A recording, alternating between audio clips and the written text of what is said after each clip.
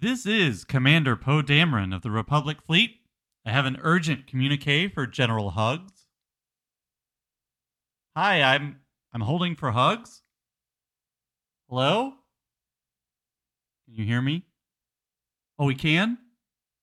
With an H. Skinny guy. Kind of pasty? Look, I can't hold forever. If you reach him, tell him Leia has an urgent message for him. About his mother. I have a bad feeling about this. This is the 11 Days of Star Wars.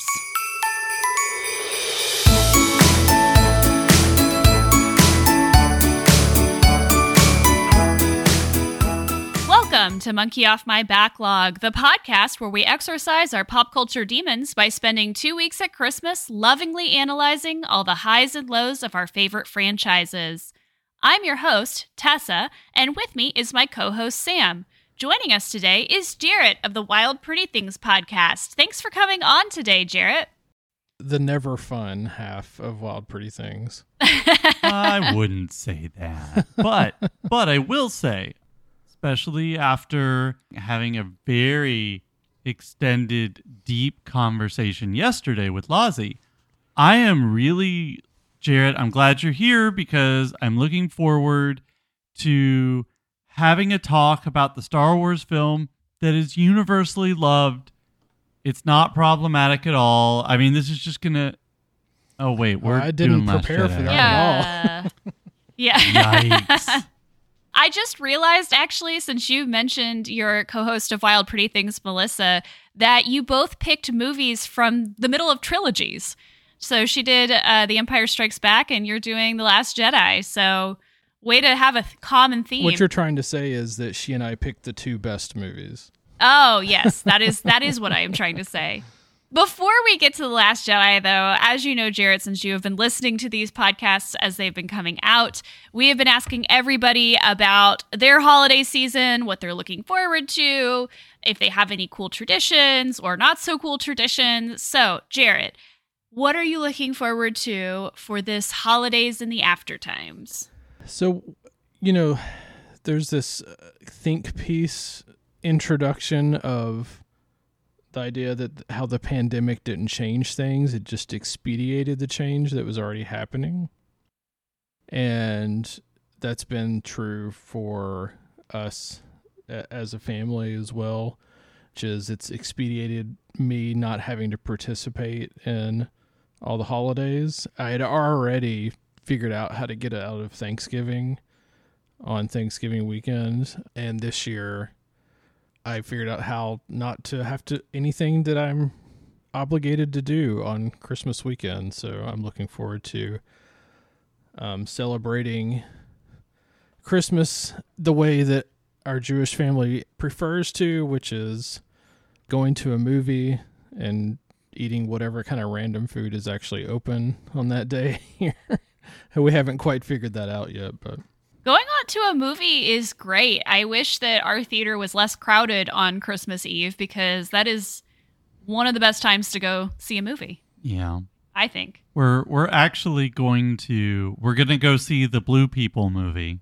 We're going to leave the state to do so. Yeah. That is how dire the situation is. I didn't know there was a new Smurfs movie. Yeah, well, I hear there's going to be 2 girls this time.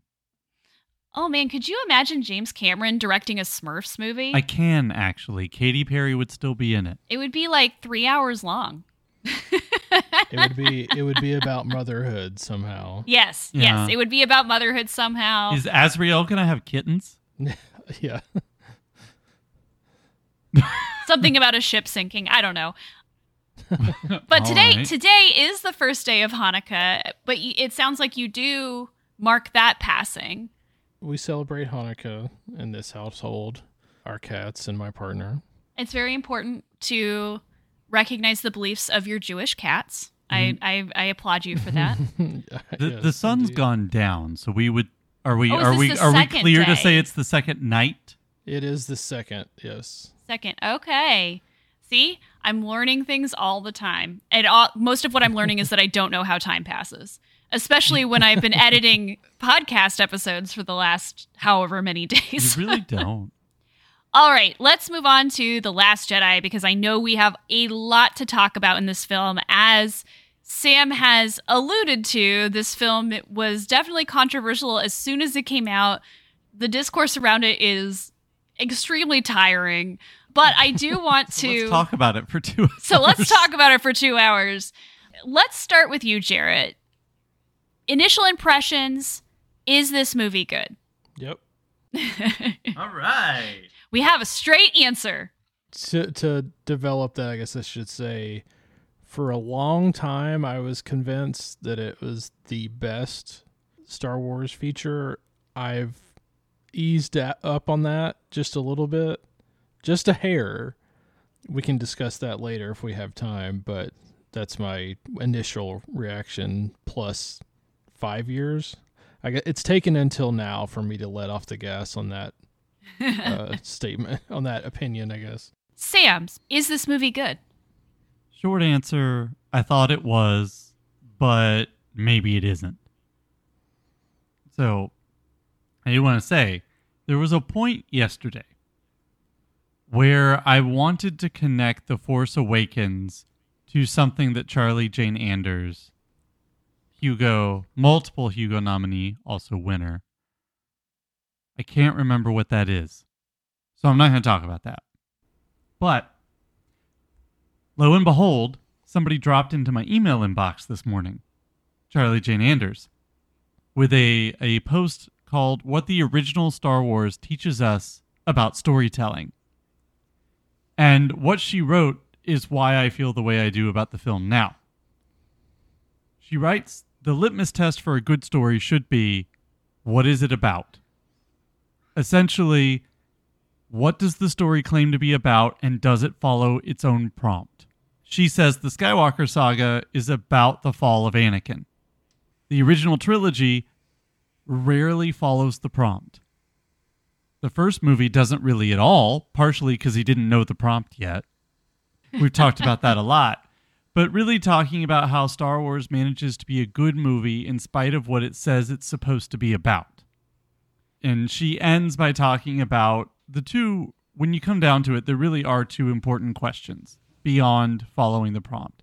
What are the characters asking themselves and each other? And what does the ending come down to? The Last Jedi does not follow the prompt. And I don't know what the answer to either one of those two questions is. I think that's why my estimation of this movie has come down. I think Charlie Jane Anders really gave me the way to talk about it, coincidentally, on the day that we're going to talk about it. But that's what it comes down to. We know that it's an important movie. I'm using you can hear. Hopefully, you can hear the quotes around that. We know it's an important movie because of the way that it left turns, deconstructs, moves away from everything that's come before. Well, does the movie do more than turning away? Does it turn towards something as well? And how does that, if so, how does that reframe the 6 episodes that come before and influence the 7 episodes that come before and the one that will come after it?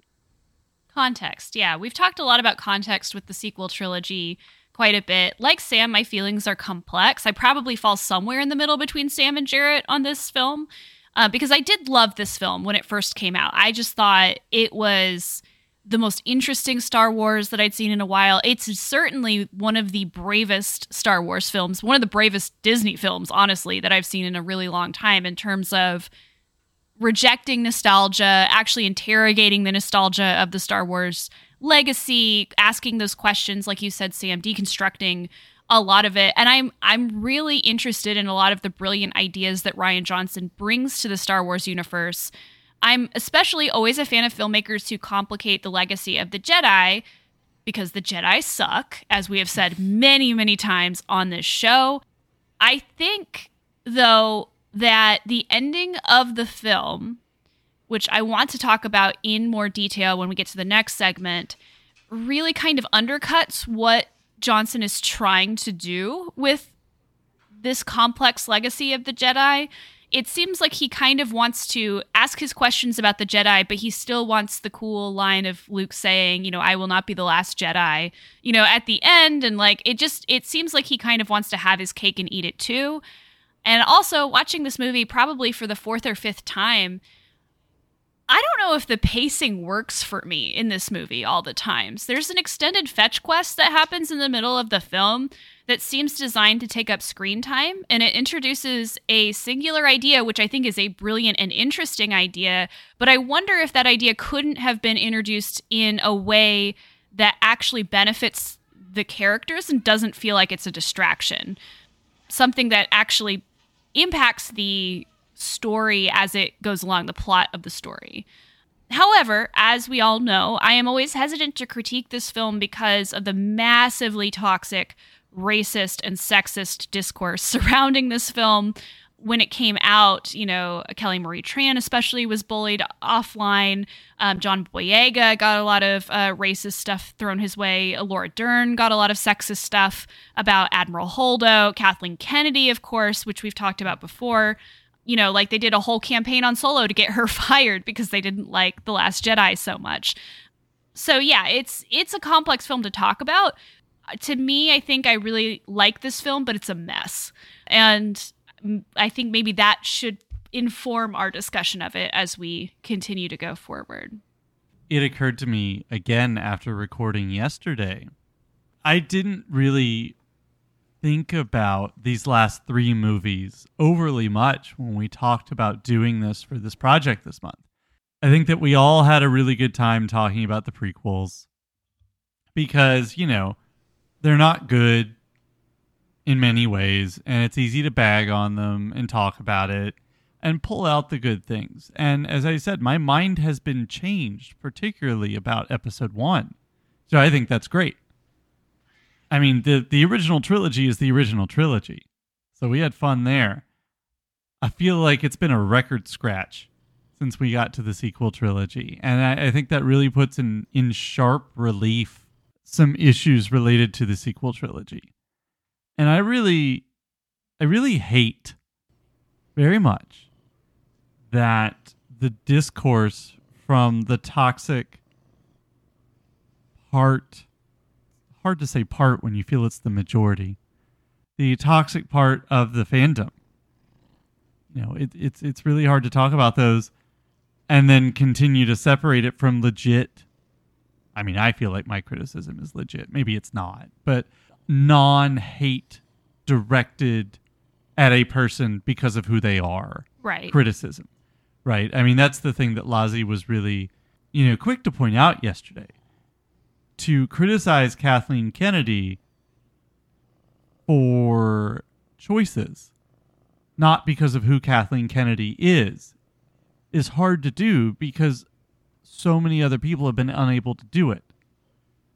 And I think that's really unfair to just about everybody except for the people who were doing that. Because it makes it hard to talk about these films. Does your cat have anything to add to our initial impressions segment? He's a big fan of Kylo Ren. Yes. Mainly the, slicing things, smashing things. They that match. Makes sense. Yeah. I get it. I get it. All right. Well, I think we're all waiting for the deep dive because it's very difficult to talk about this film without talking about its individual components. So we will move to segment 3. But really, is it good? Where we take apart the film and talk about why our opinion of the film is the way it is. I do want to start with you, Jarrett, because you have written here in the notes, The Last Jedi as a sci-fi classic. And I want to interrogate that term. Why do we think that The Last Jedi is a sci-fi classic? Well, I don't know if we do. Well, I do. You do. How would you define that?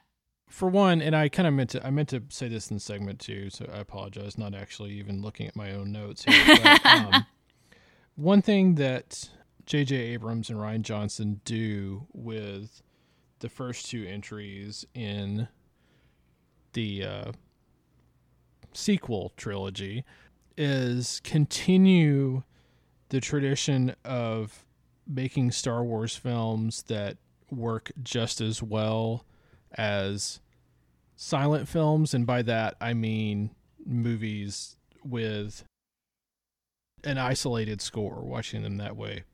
Some of them, it's easier to do that than others. And I think a lot of that is thanks to John Williams, because he is one of the few consistent elements throughout all of these films. And this did, Last Jedi was I don't know if it was the last, it was one of the last films to win both sound Oscars when there were still two.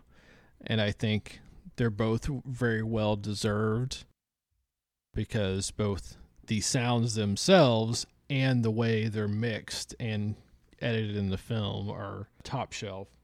But anyways, getting into my actual outline for why this is a great film, just going in chronological order, we've got the opening set piece, which is just amazing, both written in the dialogue, but also just the visuals of it. And it's an example, there's multiple examples in this film, but it's one of the many examples of where the film itself is a silent film. There's no dialogue, there's almost no sound other than some score when the bombs are dropping onto the destroyer, when Paige finally grabs the remote or the whatever it is.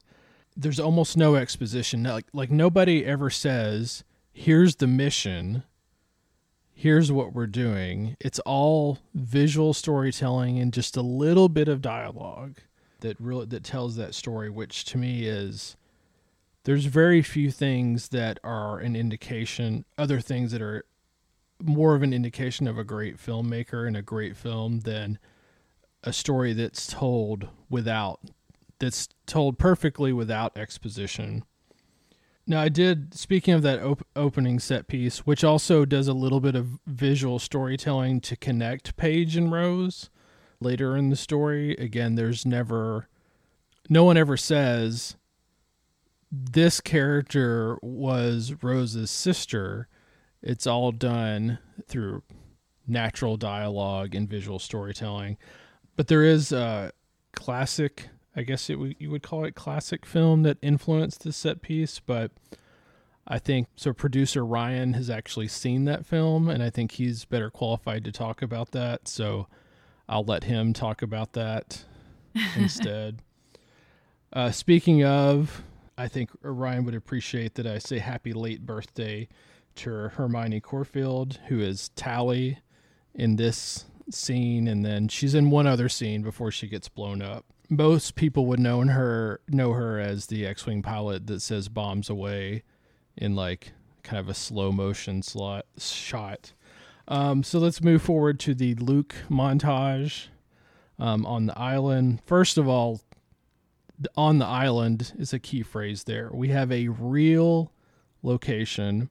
It's actually two locations, so it's Skellig Michael and Dingle Peninsula. I may be saying these wrong because these are Scottish names, but the montage is basically, it's summed up by Daisy Ridley later in the film. She says, I've seen your daily routine. You're not busy.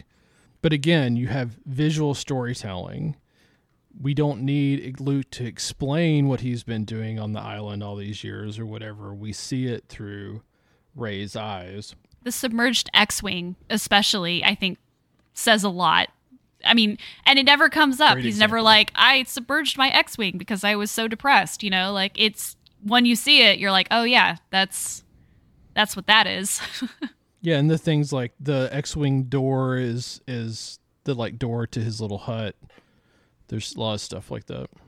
Yeah, I think I'm very curious to know what you all think about the Luke storyline in this film, because in a lot of ways, this movie, if we were going to compare it to the original trilogy, like we compared The Force Awakens to Star Wars, this is clearly trying to combine both Empire and Jedi when it comes to Luke and Rey's arcs specifically. And the island is specifically Dagobah. That is what this is supposed to echo. This idea of going into a hermitage. Is that the noun form of it? Luke becomes a hermit. Mm-hmm. And he becomes a hermit in this isolated place. And it's got a Force sinkhole. I don't really know, a dark spot of the Force, which happened on Dagobah as well. And then, of course, when we talk later about the throne room, that's going to be more Return of the Jedi. So it is very interesting that there are parts of this movie that, while it's not overt homage or referencing, like it wasn't like I'm sitting there going, oh yeah, Luke went to Dagobah, or like nobody said like, oh, just like Yoda, he went to Dagobah, but it's there, right? It's sort of that repeating pattern, as you mentioned. So yeah, it's very interesting. Like most of the things that rhyme in the Skywalker saga, though, there is a difference. There is a key difference, which is Yoda goes into hiding because the Jedis are being, assassinated. Luke is in the place where he went to try to resurrect the Jedi Order. He did not leave to go hide. He is still in the place where he was training all these Jedi. So while Yoda fled the problem that he helped create, Luke is living in his failure, literally. I think a lot of Luke's storyline in this is about failure. I mean, Yoda brings that up too. Force Ghost Yoda brings that up, like learning from failure. So yeah, that is very interesting. Plus, Skellig is just beautiful. We talked about this when we talked about the end of The Force Awakens. It's a gorgeous, gorgeous place to film. I think Jarrett has a unified theory approach to this film, and it turns out I have one too. So it's like, I want to wait till you're done with yours. Okay. And so the things you're bringing up are interesting in your context and then the context I'm thinking. So I don't want to get in the way of that. So Okay. Jarrett, continue. I think, Tessa, you mentioned pacing issues with this film, and I think if there's one major criticism that I have for this film, it's that the climax in terms of the best part of the movie is essentially in the second act, or it's at the beginning of the third act instead of the end of the third act. Now, I do like the third act, but that is, probably the biggest weakness of the film. But I'm talking about, so you've got Kylo and Rey in the Red Room, and then the Holdo maneuver, all that kind of stuff that all happens simultaneously, partially because like the visuals are so awesome, the kind of group lightsaber / whatever the Crimson Guard weapons are called fight, and the backdrop of that,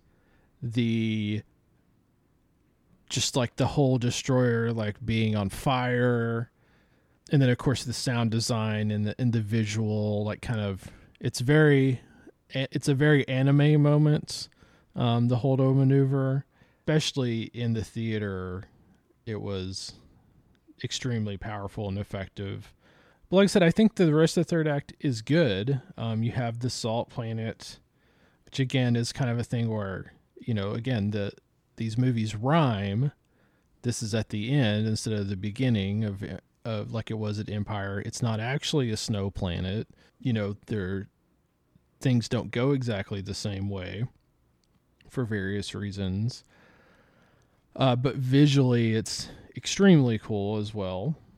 Thinking about the film in general, one thing that makes good art is having strong themes. You have themes of the amorality of war and capitalism and toxic masculinity, which if you've listened to me go on and on about movies or whatever else enough, you know that the inseparability of the patriarchy and capitalism is a pet topic of mine in this film. Deals with that. For example, you have Poe saying that Holdo does not look like what he imagined based on the stories that he had heard, like of her military success.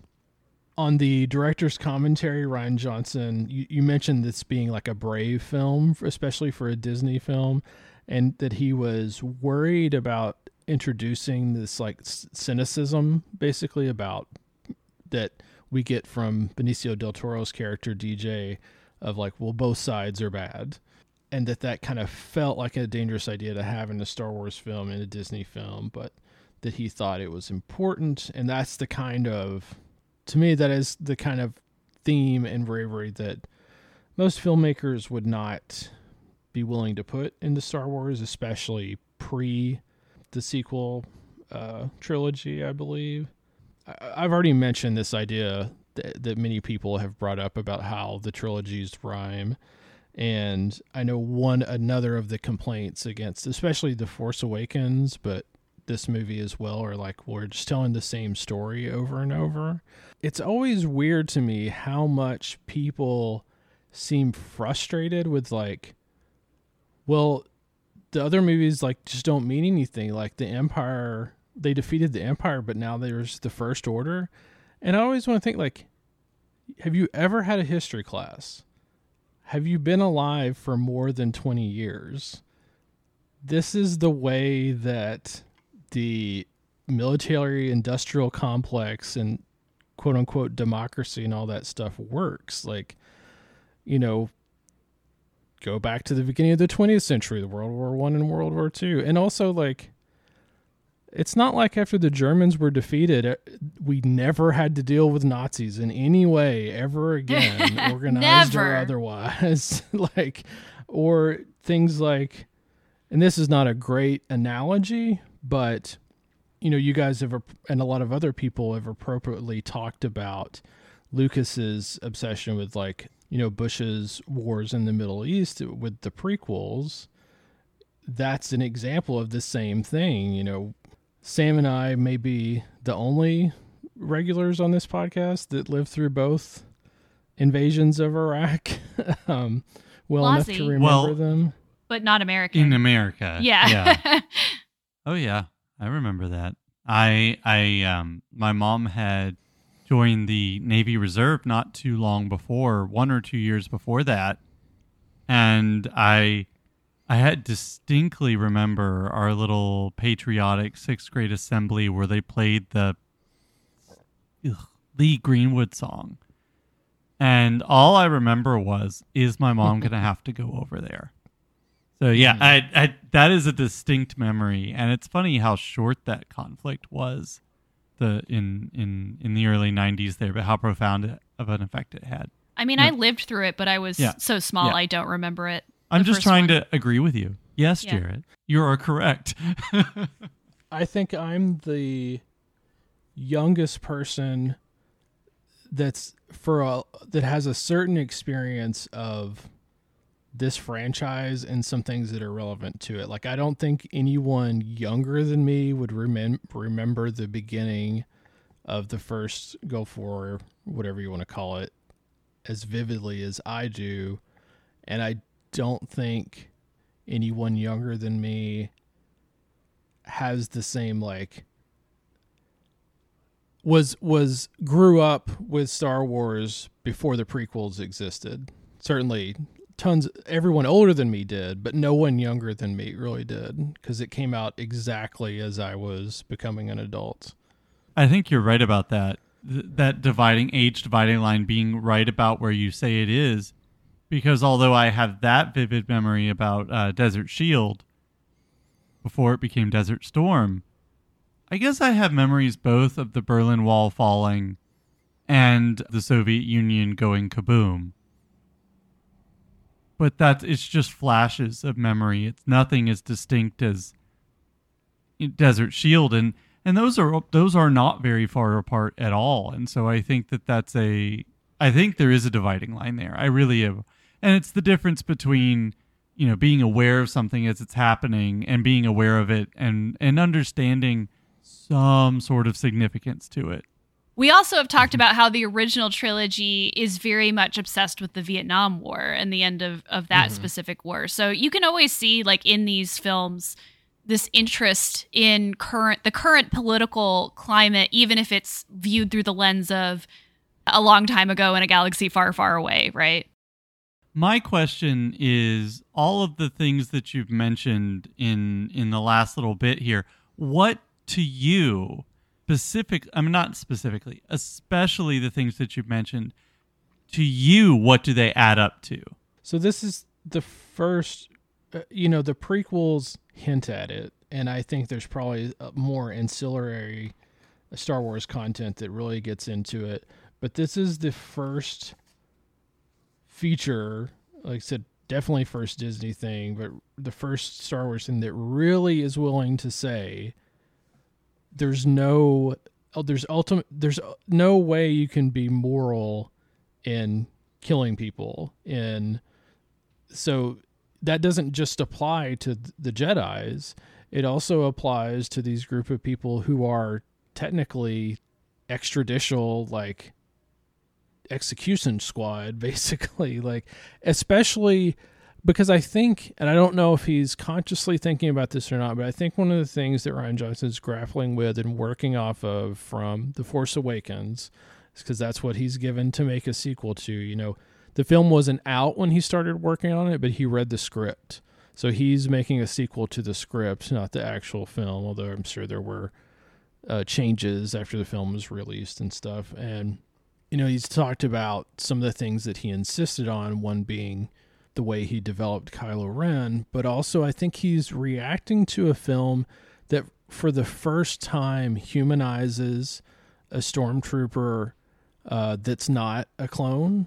I know the Clone Wars and some other stuff like that did work to, you know, humanize those characters, which is something I'm not any kind of authority to speak on.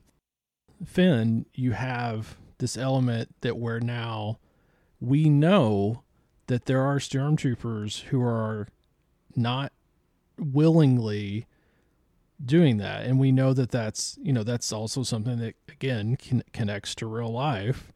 And so I think what he's trying to do a little bit is grapple with, well, what does that mean for our quote unquote heroes? What does it mean to be a hero? And there's Luke's take on it. There's Rey's take on it. There's Finn's take on it. Poe's take on, you know, there's every character is grappling with that in a different way. And some of them, well, all of them in their own way develop over the film, either subtly or in some like turnabout way. Does that make sense? You're kind of asking me a question that I have something I haven't really completely put together yet. No, I think you have. And to go back to those two questions that I brought up before, what are the characters asking themselves and each other? I think you just answered that. What does the ending come down to? I think you just answered that. You know, I find that interpretation interesting because it does very much do answers those two questions. And in doing so, says, what is this film? What does it do? Which I think feeds, I think not only are they good points, it really feeds into what I want to say about the film, how I see it being characterized as of this morning when we watched it. And, you know, I'm going to say this. It's going to sound like I'm falling into the camp of let's just retcon everything after The Force Awakens, which I know you both remember. There was a big discourse about let's just do it over. And yeah, I've said that about The Rise of Skywalker, but I've given you a canonical way that will work. I feel good about that. But I realized toward the end of the movie today, does everybody remember Marvel's What If? Yes. The comic line as well as the Disney Plus series? Yeah. Yes. I believe this is Disney What If. Okay. Are you ready? Mm-hmm. What if the Rebels Resistance did a mission and it failed? What if one of the main heroes was not a hero, but a coward? What if the teenagers weren't in charge of the whole rebellion this time? What if Dagobah didn't go the way that it did in Empire? What if the mentee goes to the mentor and the mentor's like, no, we're not doing that? What if Luke's X-Wing sank instead of being lifted out of the swamp by Yoda? What if it was too heavy, too big? What if the rogue doesn't have a heart of gold? What if I could read my writing? What if the baddie really can't be turned? What if he's just bad? What if the menacing villain checks out early, anticlimactically? Rian Johnson, to me, seems to want to ask, what happens if I turn everything you know about Star Wars inside out? And I think the favorable answer to that question, Jarrett, is what you've been saying. And part of it is, always, what is the favorable read of the film? If I believe in Rian Johnson's vision, what do I come up with? And I think, there's some very good, somewhat satisfactory answers to that question. But then the other side of the doubting and believing game is, of course, doubting. What was the purpose in turning everything inside out? Jarrett, do you remember Sifil and Ollie? Oh my God. Do you remember? Unfortunately, I have to say real quick, speaking of remembering things, you forgot my favorite, which is what if Wolverine was Lord of the Vampires during Inferno? I would watch that. I would. I would. I mean, I feel like all that The Last Jedi is missing is Jeffrey Wright. Yeah. But what were you going to say about Sifil and Ollie? Jesus. I believe it's Chester. I'm trying to Chester, who chases after I love Sifil and Ollie. I really do. I love that they were in love with Claire Danes and Serena Altschul, which was just, you could not give a better characterization of who I was at that point in time. I didn't believe in anything anymore except how hot Claire Danes and Serena Altschul were. But Chester is like Michael Myers. He's an inside-out mask, or in this case, I believe an inside-out Buddha statue. So what happens when you turn a statue of the Buddha inside out? You get an existential nightmare character who believes in nothing. I think that's what The Last Jedi is. When you take a mythos that has very specific things it thinks about and cares about and go, what if none of that mattered? But I can't get past the nihilism. I find myself reaching for what this movie is meant to do, and the only answer I come up with is that's what Episode 9 was about. But of course, that doesn't happen. Tessa, save us. What would Hume say? So one of the things that I do want to mention, just because this did come up several times in our conversation with Lazi yesterday about The Force Awakens, is like, The Force Awakens is a very good film, but it is difficult to read The Force Awakens as a film by itself because it asks so many questions that both The Last Jedi and Rise of Skywalker do not follow up on. And so in a lot of ways, we talked about how it sort of diminishes The Force Awakens to think, oh, well, this was a really cool idea that never went anywhere. I think it's hard sometimes to think about The Last Jedi without thinking about The Rise of Skywalker because, again, there's a lot of really good questions that are asked in this film that go absolutely nowhere in the next film. And I think it does sometimes affect the way that we view things, knowing like, oh, yeah, this isn't going to be something that is handled in any sort of nuanced way in the next film. I think the thing I keep coming back to is, what does Johnson actually want to say about the Jedi? Like, as an order, as a group of people that Luke tried to resurrect, didn't have the institutional knowledge to resurrect, and ultimately failed to resurrect. What exactly is the point of this film when it comes to this group of people? Because when I first watched it and I first heard Luke say, the Jedi were, they let Palpatine get into power. They had hubris. They were arrogant. They were, problematic. They were self-righteous. Like, he says all of the things that I had been thinking up till I saw this film for the first time about the Jedi. And that's great. But this film doesn't really want to talk about what does that mean then in terms of how to be a Force user without being a Jedi, or a good Force user, a light Force user.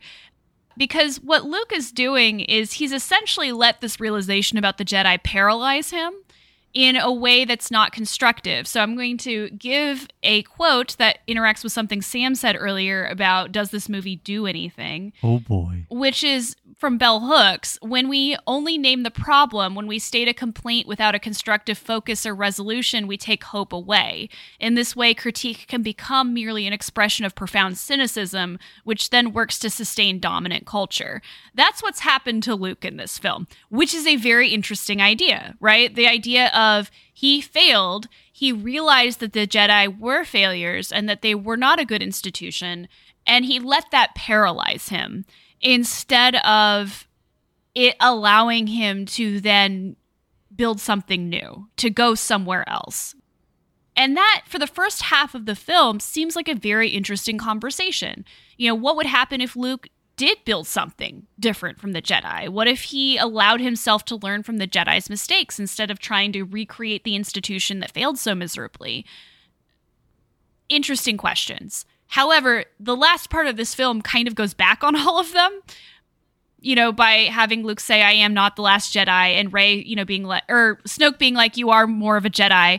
And in fact, the person who seems to get it the most is the villain. It's Kylo Ren, right? Who says, you know, let's burn the past. Let's not have any Jedi or Sith, right? Like, let's make something new. The problem is that it's the villain saying that, and he's evil, right? And so, like, it does feel like this message starts out really clear, and it asks a lot of interesting ideas, but just like George Lucas, who also criticizes the Jedi, Johnson still loves the Jedi and still wants them to be the heroes, and he wants, you know, Luke to say the line, and he wants Rey to be a Jedi and steal the Jedi books instead of actually burning them. And so, you know, it doesn't feel like it's a critique that has teeth in the way that I think the first half of the film wants it to. I think the other thing that happened with me in this film is that Andor came out. And Andor does some of the things that this film wants to talk about in a more interesting and nuanced way. It's not about Force users, so that's a completely different conversation, but it is about class, and it is about how fascism happens. What are the structures of fascism, and what are the structures of capitalism, and how do those two things interact together? It does want to talk about the Benicio del Toro character, whose name I cannot remember. He's just always going to be DJ. Yeah, he's just always going to be, anyway. Mr. of the Bull. If it's a guy, when there's a guy you can't remember, his name is DJ. His name is DJ. You know, that's a very interesting scene, you know, where he's going through the ship, you know, hologram, and you see the X-Wing and the TIE fighter, right? And he's like, oh, they're selling to both sides. And then what he says later, like, they'll blow you up today and you'll blow them up tomorrow. That's all very interesting stuff. The problem is Andor has more time to talk about it, and has more time to talk about that in a nuanced way. So I think part of the problem is that this film brings up a lot of cool ideas, but isn't willing to give us a solution to those ideas, which is why in The Force Awakens, I mentioned that I would have been more interested in seeing a sequel trilogy that actually wanted to talk about what it means to build something new, which is often more difficult than tearing down the old. And like you said earlier, Jarrett, it often still has to deal with the old, right? The First Order could easily exist in a world as a faction that's very against a new republic coming up. But it would have been interesting to see those two things together instead of recasting these characters in the frame of Resistance and Rebels again. So that's kind of my struggle with this film, is that, again, I think Rian Johnson wants to bring up these ideas, but because it's Star Wars and because he still loves Star Wars in this way, he's unable to follow through on some of these promises he gives us. Well, is it because he loves Star Wars, or is it because he was a contracted employee of Disney? Both, probably. The answer's probably yeah, I somewhere mean, we don't in know there. we don't know the answer, and we probably won't for at least 20 years or whatever. Right. But oh, absolutely. And I don't want to downplay the ways in which Disney as a corporation have affected these three films. I mean, we talked about that with Force Awakens and how they basically said, give us new Star Wars by 2015 or else. And that definitely affects the quality of these films and the storytelling of these films, because no one could write 3 films in the time that they were given. So that's why these films feel often very disjointed from each other. Well, and also in this time period, and when I say time period, I mean the time period between the announcement of The Force Awakens and the theatrical release of Rise of Skywalker. How many directors did they fire? Oh, so many. Out of how many that they hired? Over 50%. And screenwriters, too. JJ doesn't count twice. Right. He just kept his job, basically. Does Lord and Miller count as one director or 2? Yeah. Them, the soft, this, I'm sure you guys talked about what happened with Rogue One. I haven't. No, I did listen to that podcast. Sorry. He came up just they're a running bit. together. Yeah, you didn't get deep into it, which is fine. That's a little more complicated, but there's, at least if you're going to do a deep dive on these films and criticize the directors, which I'm all for, like I said, this is not a perfect movie. You have to consider the environment in which they're working. They are not, we don't want to get into debating auteur theory or anything like that. That's all we've been doing. Say the A word. Don't over say the it. entire Don't do it. series. All we've been talking about is auteur theory. Go ahead.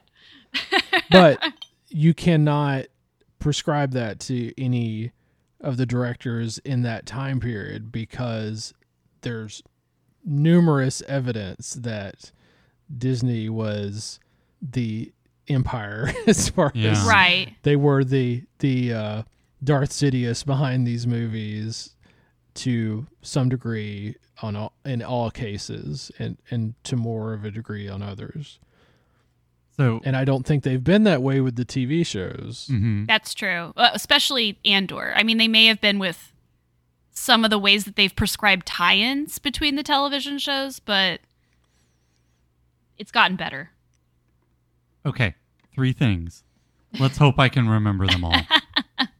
You start writing them down. Well, the first thing, I am not going to use the A word. But something I was thinking, and I was thinking about it yesterday, because this goes with the reminder that The Force Awakens is the first Star Wars film that is not an independent film. And you can go even farther back to The Empire Strikes Back. And George Lucas admitting that he was displeased that somebody else, Kershner in this case, put his mark on that film. He was perhaps willing to let Spielberg do it for Return of the Jedi, but ended up with non-guild Marquand instead, who he very easily overruled. So you've got out of the first 6 movies, you've only got 1 where somebody else really had much to do with it. And to me, that really adds up to the kind of comparison, the kind of contextualization that you're mentioning, Jarrett. But I find a newfound appreciation, a rediscovered, I think, appreciation for George Lucas, despite all of his faults, which I think I understand with more nuance Which now. are many. Yes. But that does certainly play into what's happening in this movie, the one before it and the one after it, in precisely the ways that Jarrett's talking about. Now, the second one is to zoom in a little bit on Rian Johnson, who affects and is certainly affected by Disney, let's say, and J.J. Abrams in making this film. But going back to what you said, and I don't know, now we're like, I don't know when. We're just skipping around this film. It's fine. But to go back to what you said earlier about what is Rian Johnson trying to say, if you go back and replay that, you could, if you didn't mention The Last Jedi at all, you could splice it into our episode where I talk about Brick. But What you articulated is my critique of Brick. Without relitigating that, I'm just going to leave it where it is. I have not seen Rian Johnson's second film. There's a difference between existentialism and nihilism and disaffection I think. Hmm. And I really think that disaffection is what's coming out in The Last Jedi as well. But the same reason I didn't particularly care for the disaffected stoner kids when I was a teenager is the same reason I don't particularly care for them now. But I will say, here's the thing about Rian Johnson. I'm going to be looking at Looper again next year and writing about it. But from my first viewing of it, I seem to recall there's a bit more there.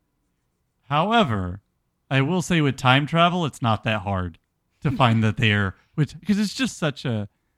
You can find your groove so easily with it. I love it so much. Knives Out says something. Not a lot. And it's not particularly original because it didn't need to be. The frame of the story was the thing. The meaning wasn't so important. But there was some there. I don't know about Glass Onion. Knives Out fits in your what if universe. What if Yes. Foghorn Leghorn was a detective? But But I mean, you did nothing wrong of it. I think that does have significance. And frankly, I think there's more significance in that kernel than there is in The Last Jedi. Or, to put it better, from what we know, I'm sure Rian Johnson had real thoughts about this. But I don't know that I see them. And the third thing. Oh, right. You have a third thing. thing.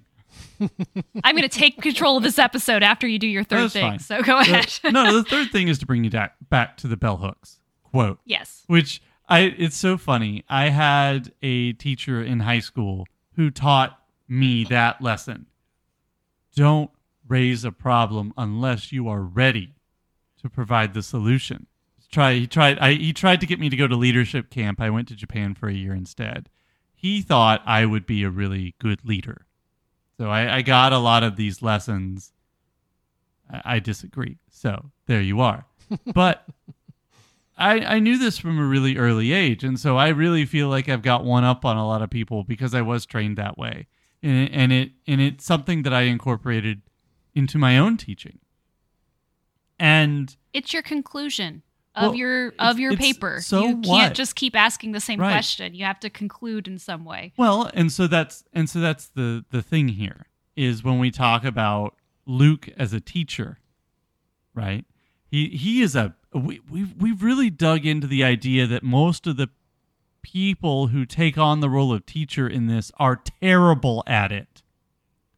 I can point to Qui-Gon and go, maybe that dude. Maybe. I don't know. He died too quickly for me to really find out. But if you'll, Tessa, I know you remember. I know you know this. I know you live with it as much as I do. But we run into two problems very often in student writing, in pre-AI student writing, which I don't even That's a whole other thing. I think, I don't know, feels overblown. But anyway, one of the things that we get into is that a student is able to articulate the purpose. And that's pretty much it. They don't know how to develop it. What is it? How are you trying to talk about it? How are you approaching it? Why does it matter?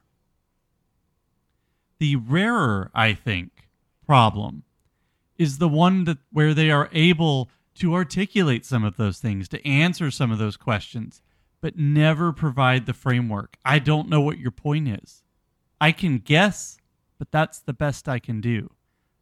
That, to me, is what Rian Johnson has done, is give us all the stuff, but no thesis.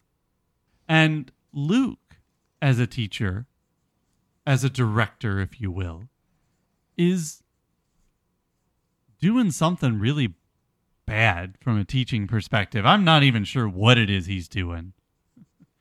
But it's interesting that you bring up the idea of teaching, because I think that's really big in this film, both on the part of Rian Johnson and of Luke, and by the way, of Leia too.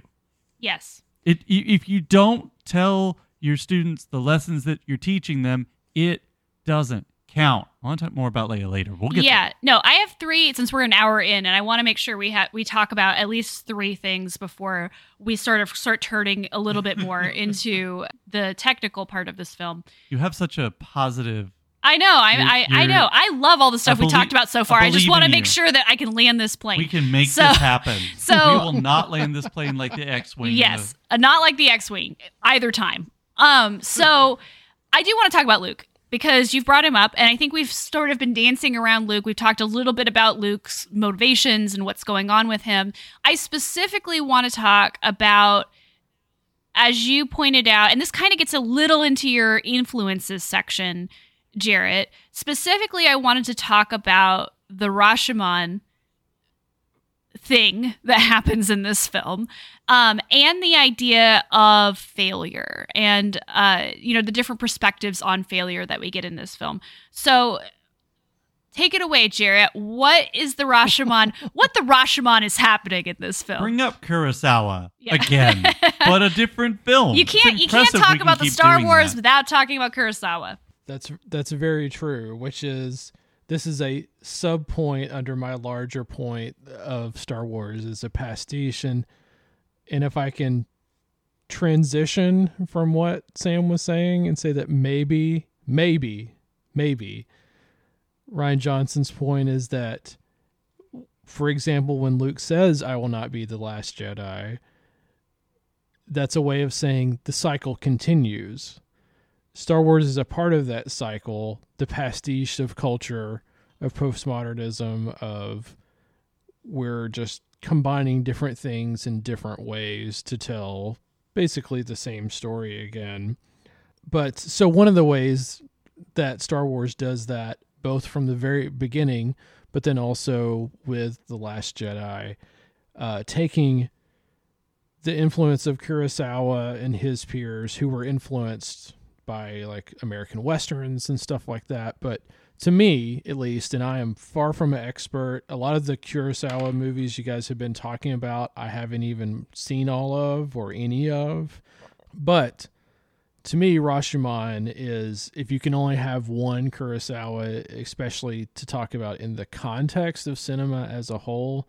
And I think partially because one of the things I realized, I kind of knew already, but as you're talking, Sam, is that this idea that movies need to ask a question and answer it is usually not actually the kind of movie that I like, at least that I would put in my hierarchy. I mean, you are a Lynch fan, so I pulled up my all-time list, and I'm like, that movie doesn't do that. That movie doesn't do that. Some of them you could debate, and Rashomon it's not one of those movies, but it certainly influences a lot of those movies, because it's, for one, it's very, some people might call dreamlike filmmaking.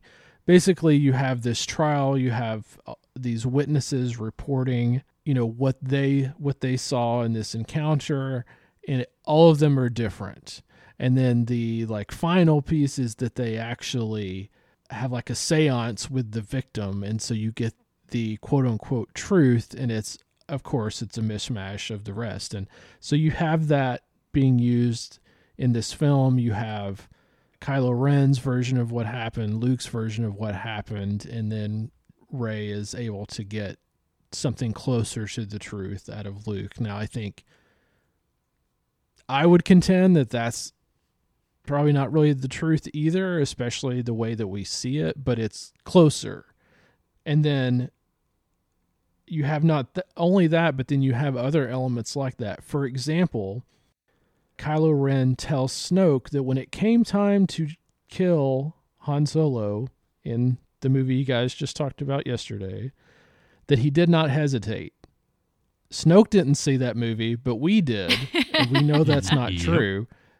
Snoke knows it's not true also. He does call him on his BS, but he doesn't call him on that specific lie, but that's a lie.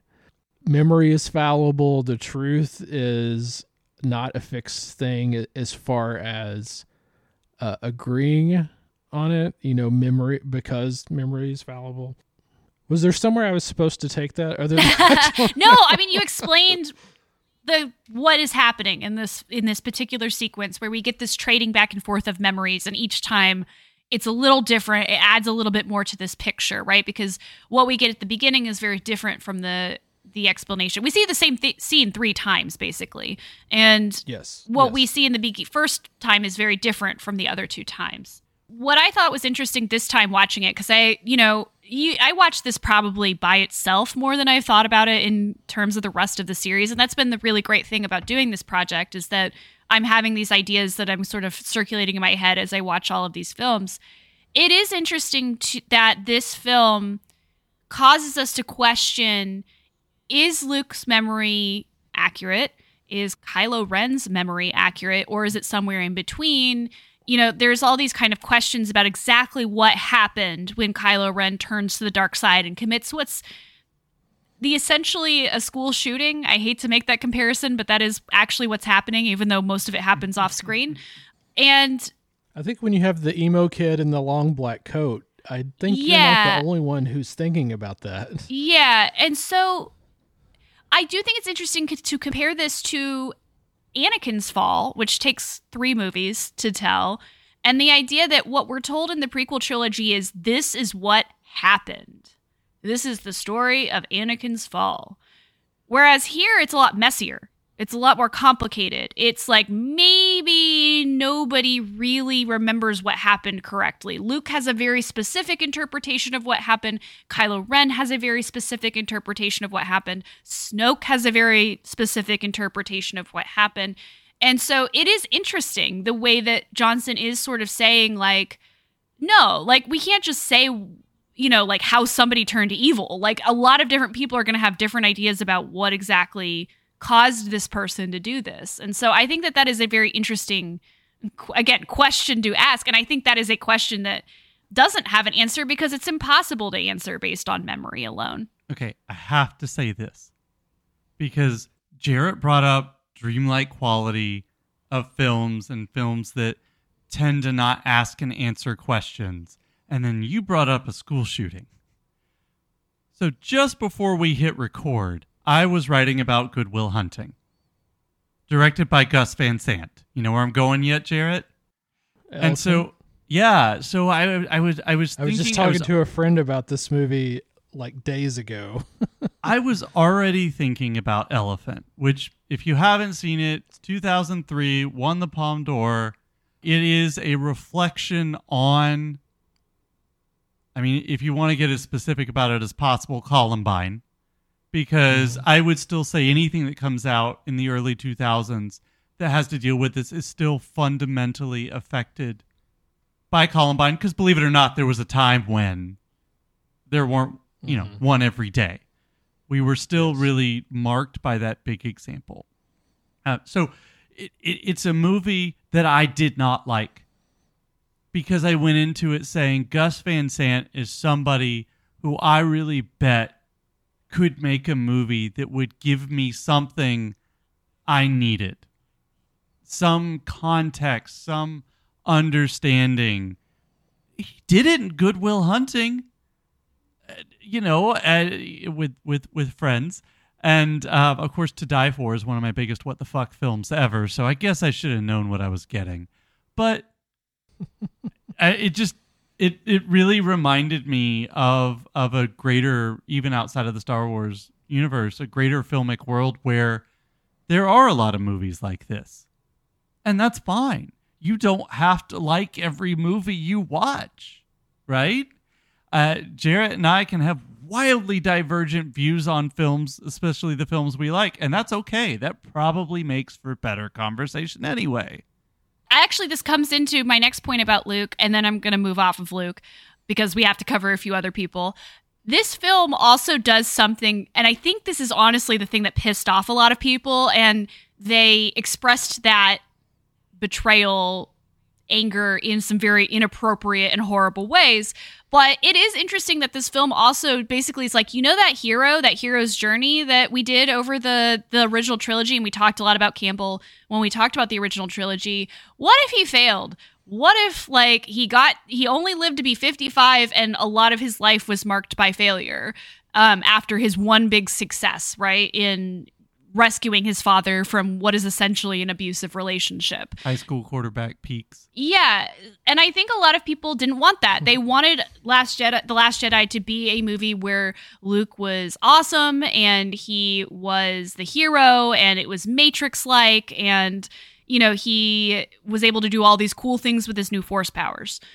Which is so weird because that's never happened for any male Skywalker. So I don't know why. Yeah, I know, right? Like they, but I think there is a sense also, I talked about this a little bit with The Force Awakens, and I think Johnson actually does a pretty good job of pulling this thread through.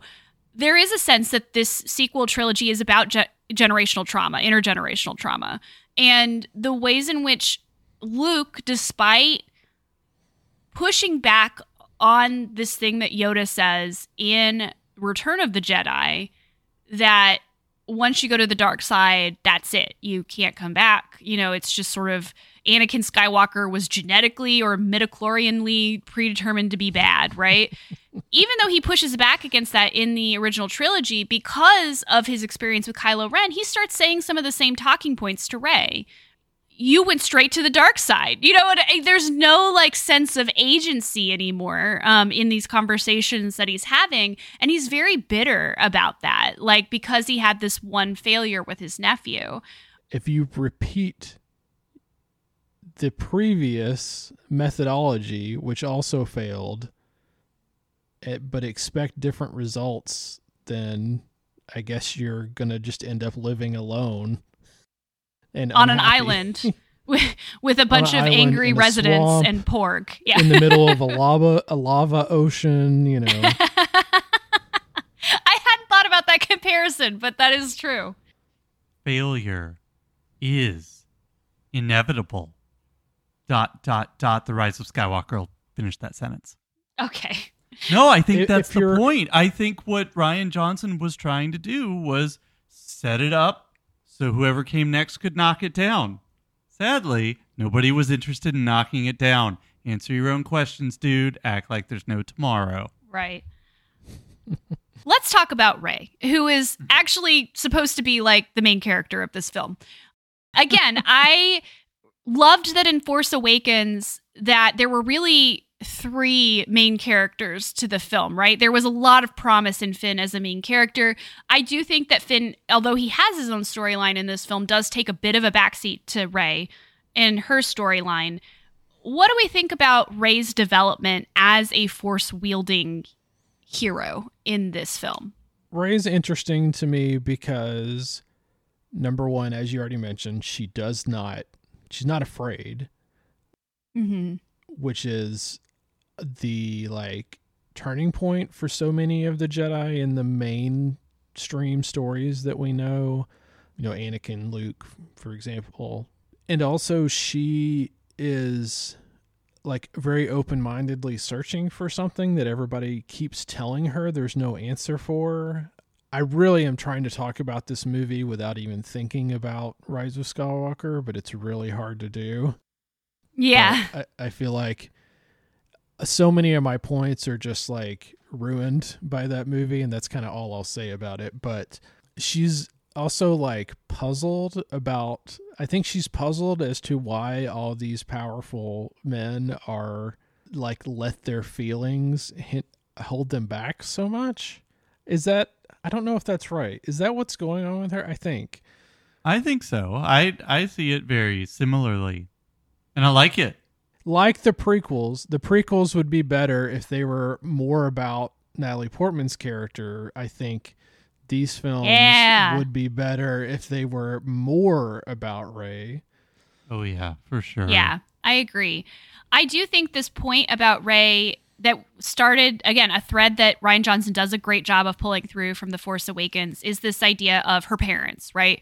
Like, every single person in the Star Wars series, Rey is in desperate need of parents who can actually, she literally has no parents, you know, unlike some of the other characters like Kylo Ren, who does have parents, but is not being parented very well, which is something that The Force Awakens begins to bring up as well. And so there is this idea that she desperately wants them. And Kylo Ren very accurately points out that's your weakness, the fact that you want them so badly. Yeah, that's another situation I think of. Look at who's saying it, though. Right, exactly. Right. But his whole complaint about his parents are that they didn't parent him.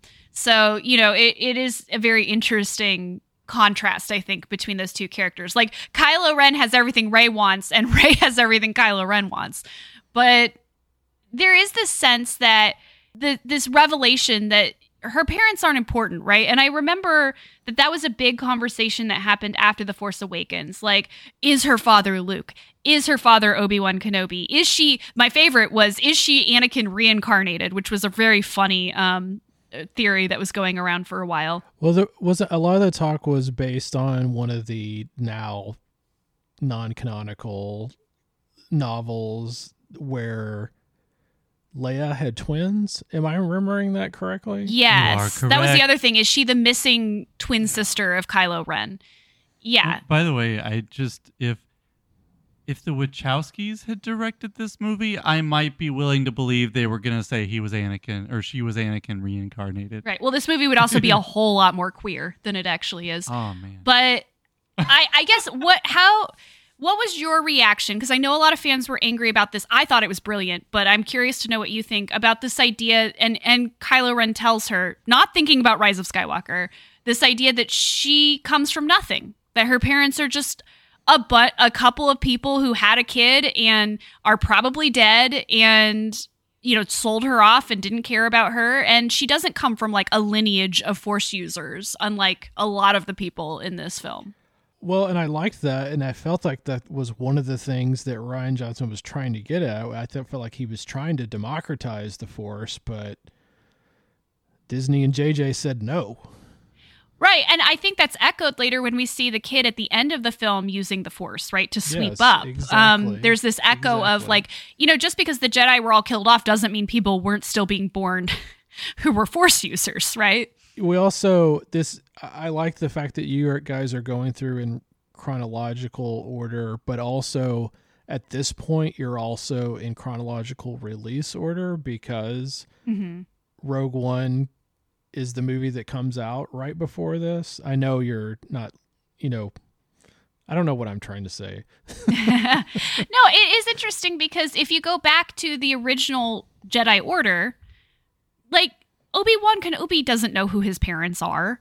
Like, Qui-Gon Jinn doesn't know who his parents are. Like, the actual Jedi... Yeah, the actual Jedi are pulling... Yoda, Yaddle, Grogu, we don't know who their parents are. These are people who were raised by the Jedi Order, for better or for worse, right? They're not thinking about themselves in terms of their lineage, whereas these people very much are. But what Rian Johnson is saying is that, yeah, like, the point is that people are born and they can use the Force, and it doesn't actually matter if they're a Skywalker or a Kenobi or whatever. I mean, this is one of the themes of Mandalorian series too, so these ideas are being grappled with. Just one specific release messed it up.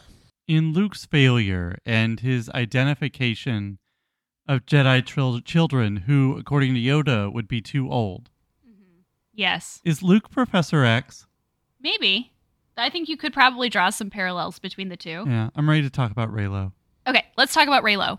So How's that for a transition? I talked about in The Force Awakens that I think Reylo is there from the very beginning and that comes from my experience being a romance reader, and I'm sure Melissa and Elise would back me up on this.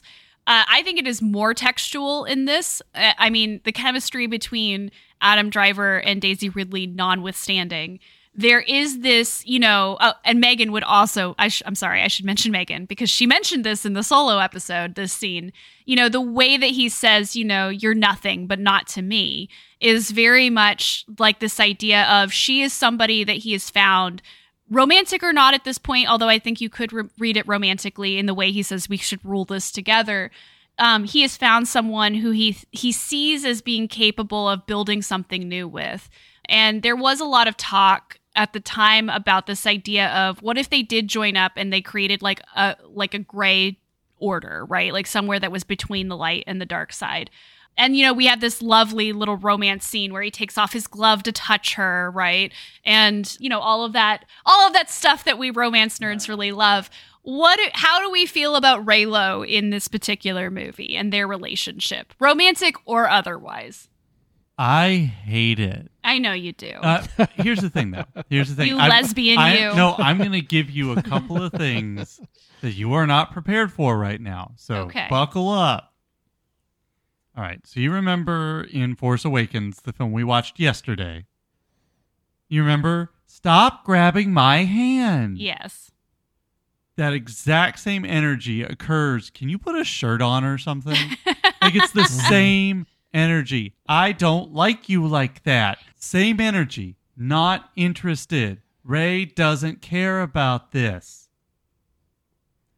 Until the end of the movie, when it's pretty obvious we are doing some sort of psychosexual bullshit. And here's the thing. I don't know where psychosexual tension fits in the Star Wars universe, is what I would have said if Andor didn't exist, because I have found my psychosexual relationship in Star Wars that totally makes sense between Miro and Cyril. Everyone's favorite fascist couple. That? Yes. So you see what I'm trying to say here? But what I'm trying to say here is, I hate this. I know you do. I hate it. I don't think I love Rey. I love her storyline. I love this whole looking around going, is this what the Jedi really are? Because I don't know, man. I like that. It's so good. I think it should have been foregrounded even more. I do not care about this. But I do in Andor because it's hilarious. You know what I'm saying? Like, I don't get it. It doesn't fit. And it's not because I don't think it belongs in Star Wars, because I know where it does. It's just, it feels like too many things. It feels like a distraction. Oh, I think this movie is overstuffed, and there was stuff that probably needed to go. But you're going to find a lot of romance fans out here who know what this is and who love this particular trope. Jarrett, what do you think about this relationship? Again, whether it's romantic or not at this point. I can go both ways. I mean, it is very heteronormative to have the antagonist and protagonist have romantic tension just because one of them happens to be a woman. Right. You know, and then the other two potential romantic interests happen to not be white is definitely something I've thought about in all three of these movies a little bit, you know, but I think to me, it's handled well in this film.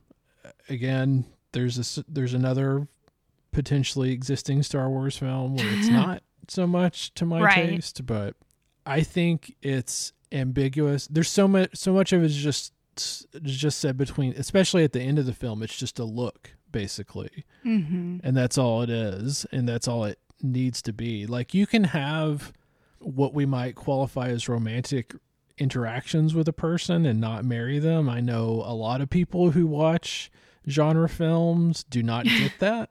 If two characters kiss, that means they're bonded for life, apparently. But that's not actually, again, the way the world works. So I like the fact that there's all these like you can ship anybody with almost anybody else in this. Like, it's like Community, basically. I don't know if that's the second or third time Dan Harmon comes up on this show, but I mean, Oscar Isaac alone has chemistry with everyone. The complete opposite of what you could say about the prequels. Yes.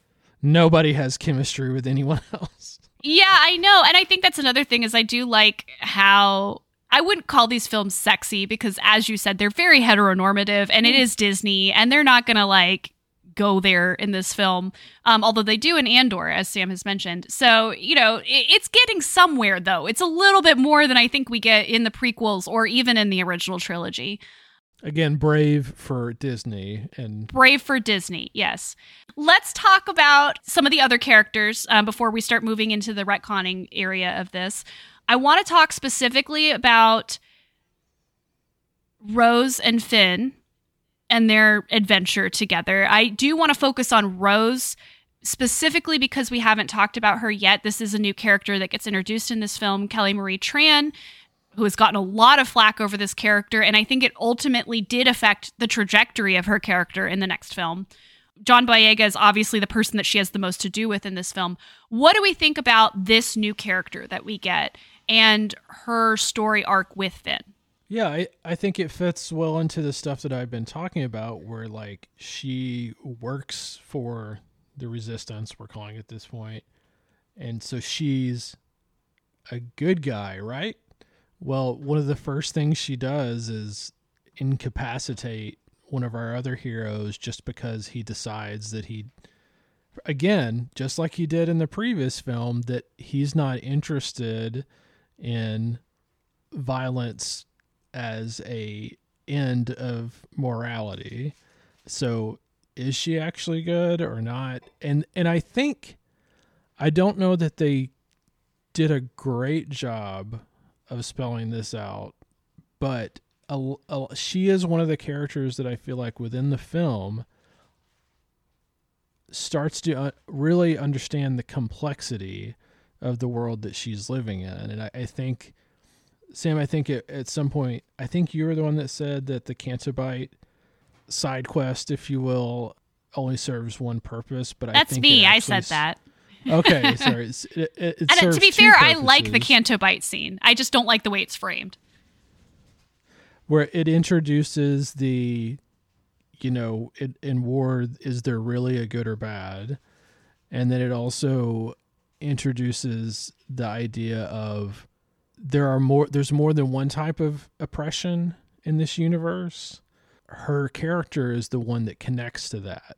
And so not only do I think we're supposed to get that she is making the connection between what she's doing and her background and these kids that she cares about and stuff, and also that she is the one who's teaching Poe about that. Now not Poe, Finn. Now, I would argue that maybe Finn's not the right character to go on that journey because he kind of did that in Force Awakens already a little bit, but I don't know who. If you had it be two completely new characters, I don't think it works even less. So it's complicated. I don't know if there's any perfect answer, but I think that's what they're trying to do. In Star Wars, 1977 Star Wars, we see from the perspective of the new guy come into this rebellion, hop in the seat of somebody who died, which we don't know till Rogue One, go blow up the Death Star, despite the fact that he's never flown a starship before. I know the Force is strong with him, right? This is it's a hero narrative. It's exceptionalism. You know there were other people on Yavin 4, right? Yeah. Right? So this is another what if. What if one of the people who have been putting in work at the Resistance headquarters got to be a main character in Star Wars? What would that look like? Turns out this is it. And it's awesome. It's great because she takes the new guy who's the hero and tells him a thing or two. Because, some people join the Resistance because they have this thing called ideology. And they care about things. Or they have nowhere else to go, which is also part of her character. Well, right. But she's willing to throw her life into this. Not just because he got roped in, not just like Finn, because he got roped into it, but because her family was there until she died from it. Her beliefs were there until they died from it. People she believed in were there until they died from it. But there's a thing about rebellion. There's a thing about these movements. They're built on the backs of people who care and are willing to sacrifice for it. But just because they're willing to sacrifice for it doesn't mean that they cannot speak intelligently and in a nuanced way. And I just guess people can't handle hearing that or hearing it from somebody who doesn't look like them. Right. And I think that's where, it is base. You mean you can have more than one woman in a Star Wars film? It's base misogyny. It's base racism, jingoism. Mm-hmm. It's all base. But when you add it into the fact that it ruffles the feathers of the narrative. It complicates it. That's just a bridge too far, right? Right. Well, I think also there's two things about this character that I find very interesting. One is that I feel like this character belongs in a different Star Wars show. And I mean, not that she doesn't belong in The Last Jedi, she does, but she comes from a different part of Star Wars. She comes from Rebels. She comes from Rogue One. And she gets folded into the main narrative in a way that I think works really, really well. But she reminds me of, Cassian Andor telling Jyn, like, some of us don't have the luxury of switching on and off when we want to be in this rebellion, right? She reminds me of, like, Hera and the group in the Ghost, they have nowhere else because the Empire has driven them out of, their homes. And so that is something that I think is very good that Rian Johnson is bringing in from those other properties and saying, no, this belongs in the main story too. It doesn't just belong, in these supporting films and television shows. The other thing that I wanted to mention too is we've been talking about how straight this movie is and how if this movie was made by the Wachowskis, that it would be a very different kind of movie. What she says at the end is straight out of a Wachowski movie, right? We're not going to win by fighting what we hate, but by saving what we love, which is a very queer statement, right? It is very much a not straight, cis patriarchal type of statement. It's very much about queering the norm, even though, what she's talking about is Finn, which is a straight relationship. It's very strange to find this character in a Star Wars film because she does exist, in a place that Star Wars doesn't generally like to go in its main storyline. I do agree with you, though. I think that despite the fact that John Boyega's character Finn does have a storyline in this, he's starting to be pushed to the side in a way that gets even more exacerbated in Rise of Skywalker. And I think that's what ultimately angered a lot of people who were fans of his character, that his storylines are starting to be like relegated to the background. Finally, before we move on, we do have to talk about Holdo and Poe and Leia, who are sort of having a brief power struggle over how the Resistance conducts itself in this moment of crisis. Sam, we'll start with you. Oh boy. The Holdo, Leia, Poe trifecta. They're not a throuple because Poe isn't a throuple with Finn and Rose at this point. I've accepted your throuple, Sam, but they are a trifecta of people who are trying to work together and failing miserably in this film. Well, they're all wrong. Yes. There's nobody who's doing the right thing in this trio of people, except they're also all doing the right thing. My favorite kind of disagreement. I don't know how they managed that, but they're all right and all wrong at the same time. Because, here's why. Poe is right. If that's your plan, that plan is shit. He's wrong because that's not their plan. And he doesn't know that. Leia's right because it's a good plan. Leia's wrong because it doesn't count if you don't tell anybody. They need to show Dr. Strangelove to the Resistance. The point here is that, Leia feels like Poe doesn't need to know everything. Which, sure, in a military or political chain of command, that might be true. Do you want Poe to do the right thing or don't you? I'm beginning to see why Ben Solo had a problem with his parents. Because if your dad couldn't stand being at home, if your mom acted like this, and if Luke was Luke, no wonder. I totally get it. Have we learned nothing about gifted children? No, not in this series. We don't learn anything about parenting or gifted children in this series. So, and Holdo, pretty much, I don't think does much differently from Leia in terms of the getting credit department, except for the fact that she got a battlefield promotion. So I'm willing to cut her a little slack for that. And her plan is brilliant. Oh, and sure. The Holdo maneuver, again, one of the most visually arresting parts of the film. And the fact that she sacrifices herself for them is pretty cool. But here's the thing. The Resistance doesn't have committees. Yes. At all. There are no committees. They are a band of freedom fighters. By this point, you know how much of a buster Mon Mothma was. Why would you try to repeat that? Yeah. Why would you do that, Tessa? Tell me why. I think Holdo is the opposite of Mon Mothma, actually, in the way that she fights. Not that we would know till the end. Yeah, exactly.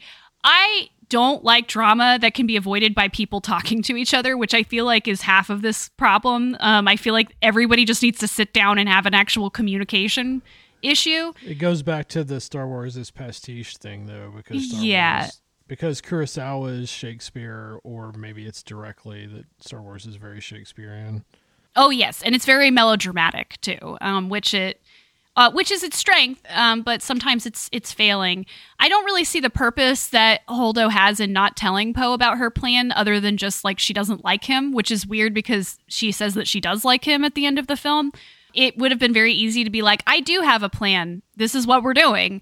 And, you know, I would understand it if the plan resided on him not knowing, which could have been very, more of an interesting tension. Like, you're not going to, like, nobody can know what this plan is or something like that.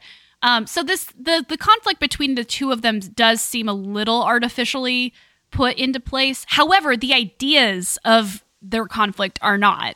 The idea of, you know, him being very rash and reckless and very like Luke in The Emperor Strikes Back and wanting to just fly in, and, you know, he's so ready to sacrifice himself and other people that he doesn't think about, you know, the smart way of doing things. He wants to do things with brute force that could be accomplished perhaps with a scalpel.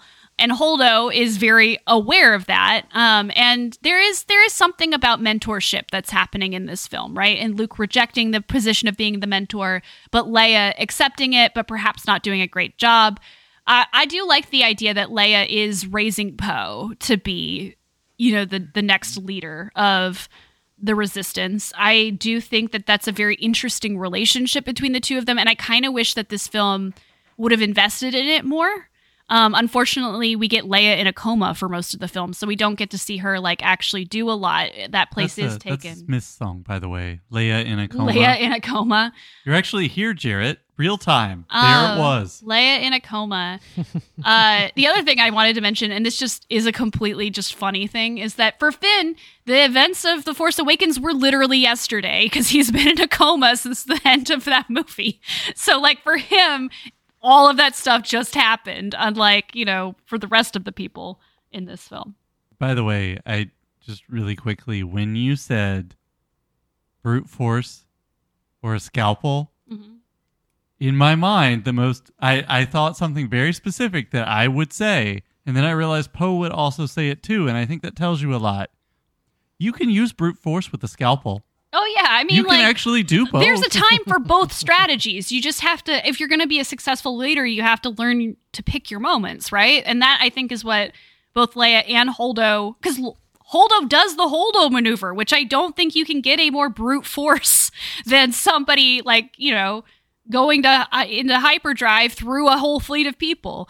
But the whole point is you have to pick, and you have to know when to sacrifice and when to retreat and when to save life and when to fight. And Poe just needs to learn that. And I think Finn needs to learn that too, because that happens at the end of the film with Finn, where he kind of has a reversal from the guy who wants to run away at the beginning to the guy who's about to literally drive into like this laser cannon, which once again is based on Death Star tech. Can we please stop talking about the Death Star in these films? God.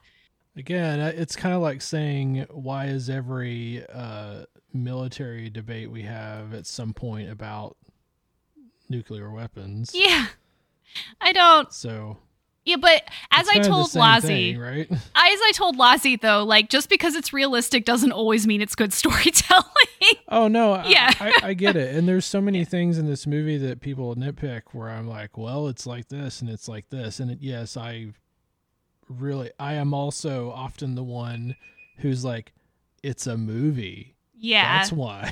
So and I'm usually like that too. I mean, I don't like to nitpick. It's literally just because it's a thing in other movies that I have a problem with it. Like, it's like we have watched movies that we have watched in a row with the Death Star. Rogue One, Star Wars, there's a brief break for Empire, The Return of the Jedi, The Force Awakens, this movie. That's 5 out of 6 movies that have mentioned this particular thing in a way that I don't think is necessary. Anyway, let's move on to our next segment since we are an hour and 50 minutes now. I think we've talked a lot about a lot of good things, and we'll talk a little bit more about the film in the last segment. But I did want to go, meanwhile, somewhere that isn't Tatooine. Jarrett, you have actually done more of this homework than we have. We have only gotten through a few of the Visions episodes because we just haven't had time. There's only so many hours in a day. But I am very interested in your Visions rankings. Yeah, and let me, if I may, we're just going to let Jarrett have this one. Yes. I want to frame letting you have it with the following question. I understand the concept behind Visions. I, in theory, like the idea of giving artists the ability to play in the Star Wars universe. I understand the value of that, but I don't like it. Why am I wrong? For the record, I think Sam is wrong too, but Jarrett, I know explain. I'm wrong. I understand that, but I want to know why. I think partially because you just don't like anime, right? Am I wrong about that? I think you're right about that. Yeah, so yeah. Oh, thank you. You turn a thing I like into a thing I don't like, explain why I don't like it. You know? Wow, that really solves a lot of problems about life too. Just like take a thing I like and turn it into something I don't like. Wow. Yeah, if you like Star Wars and don't like anime, do not watch Visions. It's not for you. It's very skippable. And it's not canon, right? It's kind of like, Not only is it not canon, like there's no character overlap at all. right. It's like an anthology. A lot of it is attaching just Star Wars vocabulary to other stories. And I think, you know, if I go through the list, it'll explain what I mean by that if we're ready to do that. We're ready. So talking more about Star Wars being pastiche partially of Asian influences. If I can plug Wild Pretty Things, we kind of talked about this same thing on the podcast over there when Tessa and Sam joined us to talk about Ghost in the Shell, which is why I know that Sam doesn't really like anime. I feel heard. Thank you so much. So the concept of Visions, and I think if you want to be cynical, the concept of Visions is how can we get people in Asia more interested in Star Wars?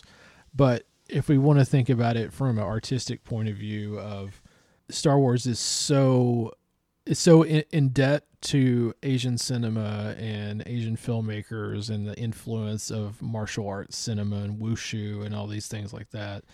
Both the original trilogy, but it continues to be influenced by those things, right? Just like the Wachowskis, to mention them one more time, but it's like it's a collection of shorts where each short is made by a different anime studio.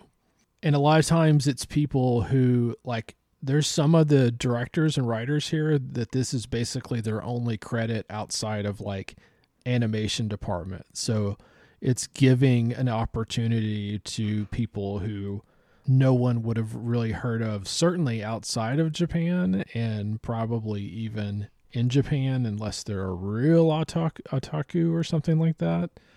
But so I did a ranking. I did watch them all, and I'm not an anime authority by any sense of the word. So the one that I have, do we want to go highest to lowest or lowest to highest? Go lowest to highest. Okay, so at the lowest, and these are just my personal rankings, I have The Elder. It's not necessarily a bad story. I have it lowest because the dialogue is horrible, and I think that might be a translation thing. I'm not sure who to blame for that. And then also, I don't really like the animation style of that particular one, but it is done by one of the people who worked on Gurren Lagann, if anyone listening knows what that is. Next, I have Tatooine Rhapsody, which is very silly. Is that the one about the band? Yes. I loved that one. That's one of the ones we watched. And I don't think any of these are bad. Like they all have some kind of redeeming quality. It's very silly. If you like Scott Pilgrim, it has that kind of vibe. Next, I have Akakiri. I'm not sure if I'm pronouncing that right, which has a very like turn of the century anime vibe that I'm familiar with, which is maybe why it didn't do much for me, is because it's like, yeah, I'd rather just watch Samurai Champloo. Then we have The Duel, and this is where I think we're going up in like a tier, where I think these are actually ones that I would start recommending people watch. So The Duel is by Takashi Okazaki. This feels like, speaking of pastiche, Afro Samurai, again, if anybody knows what that is, which is like an Americanized anime. But what if it were an Aphex Twin video that's based on Seven Samurai, but then Kenji Kawai from Ghost in the Shell did the score? So it's a pastiche of a pastiche. Yeah, but it's cool because it's animated, but it's black and white. And I dug that. But it's the storyline is very Seven Samurai, but with Jedi and Sith and stuff. Then I have Lop and Ocho. This is the most anime in tone, I would say, like what people think of as anime. For example, the main character is a rabbit-human hybrid kind of thing. Oh, wow. That one's decent. We have Toby, but it's TOB1 is the character's name. He is an android. It's kind of a little bit of a Pinocchio type story because it's about an android who dreams of being not an electric sheep, but dreams of being a Jedi. It's the style and the tone is very cute, even though it's a bittersweet story. So it kind of has that Pixar thing going on, even though it's not 3D animated, it's 2D animation, which all these are. Then we have The Ninth Jedi. This is, I forgot to mention that Toby is Abel Gora, who is, I think, directing, somehow involved in the Scott Pilgrim animated show that's going to be on Netflix. So The Ninth Jedi, this is Kenji Kamiyana. He worked on Eden of the East, some people might know, but also worked on the Ghost in the Shell TV series, did one of the Blade Runner shorts as well that you can find on YouTube or on the Blu-ray if you have that.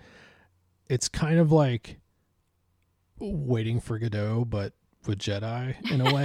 Jedi and Sith. That's not something I would have put together. Yeah. There's more to it than that, but remember, these are all shorts, so they can't be too complicated.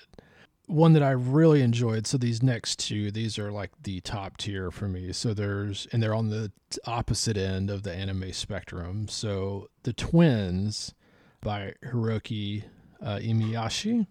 Again, worked on Gurren Lagann, but this is the one that's like full on extreme anime, like Neon Genesis Evangelion, just like crazy nut stuff. For example, these are shorts. I don't think there's really any way to spoil it, but there is a moment where one of the characters cuts a destroyer in half with a gigantic lightsaber, basically.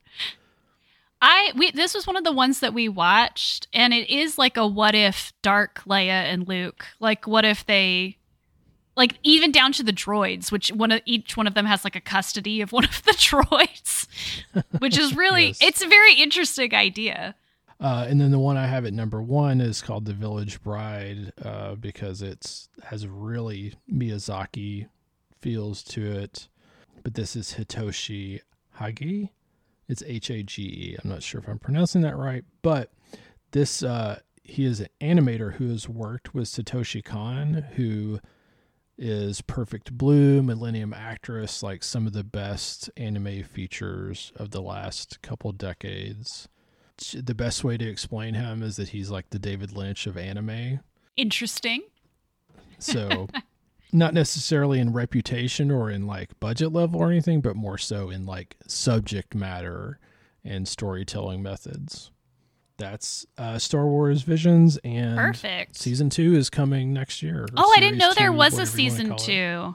I should definitely finish them. I really enjoyed the ones that I've watched. I think I've watched about 4 at this point. Let's move on to segment 5, Max Rebo's Retcon Corner, which Jarrett has most of the notes. I don't usually put notes in this one. Do you have anything you want to add, Sam, before we get to Jarrett's notes? I do want to say the important thing about the Retcon Corner here, remixes are not retcons. Right. Inversions are not retcons. Deconstructions are not retcons. When somebody does something you don't like, it's not a retcon. essentially, from a plot perspective, there ain't none. Not like any huge ones in here. I mean, I think it's hard to talk about recons with the sequel trilogy because they're so new and because Disney is not tinkering with them in the way that Lucas has tinkered with the other films. The way we talk about this is this movie doesn't retcon anything else. Yeah, it is. Yes, that is true. Rise of Skywalker does a lot of retconning. Yeah, we're going to talk about that. So, but in this movie, as far as I'm concerned, we're clear. Jarrett, what do you want to talk about in Max Rebo's retcon corner? Partially because I recently rewatched Genndy Tartakovsky's Clone Wars, the 2D animated micro series is what it's called on Disney Plus now. It's in with the Vintage collection, which I think is a slap to the face of Genndy Tartakovsky, but I guess Disney has no business with him anymore anyways, or never did really, but there's this whole thing about hyperspace tracking and that it's like they're surprised that it can be done now, which in some other Star Wars stories it's just a normal thing. And I think there's two reasons for that. One being that this part of the plot of this movie is either influenced or very similar to the first regular season episode of Battlestar Galactica, the reboot, not the original. And then also apparently there's a Easter egg that references it in Rogue One. I don't know if it was just a production design decision or if there was actual behind the scenes discussion about that, but so maybe not technically a retcon, just maybe more so from my point of view. Just sort of a connection there. Yeah, I mean, like you said, Rogue One came out before this, so there is a pretty decent chance that somebody at Disney was like, yeah, you should seed that in there. Let's move to segment 6, our final segment, the lighter side of the Force. There's a lot of humor in this film. I mean, I do think that, like Force Awakens, this is a genuinely funny film in a lot of ways. Creature-wise, the Porgs are my favorite thing to ever happen in Star Wars. I love them, especially every time I think of The Last Jedi, all I can think about is the scene of Chewie in the Millennium Falcon with the Porg screaming on the dashboard, which is like my favorite, like, cute image. Is it interesting? Do people know that the part of the reason the Porgs are in this is because the island where they filmed is like full of puffins? They will by the time they listen to this. If they listen to the episode that came before, which you obviously haven't had the benefit of doing. So the answer to your question is yes. We talked about this because we watched the documentary for The Force Awakens, and they actually filmed the end of that on the island. And in the documentary, you can see puffins everywhere. So yeah, that is why the Porgs are in there. Personally, I think it's great. No notes. But you also get the crystal foxes at the end, which are very cute, cool, but very pointy. I like those, yeah. They're very Final Fantasy, though. That's one of those kind of things where I'm like, they're cool, but I don't think a lot about it a lot, but it is one of those things where it's like a little bit not Star Wars to me, but whatever. I do like I think they're called the Fathier, the little racing creatures, like that, with the bunny ears. Oh, yeah. Those to me are very Dark Crystal. Yes.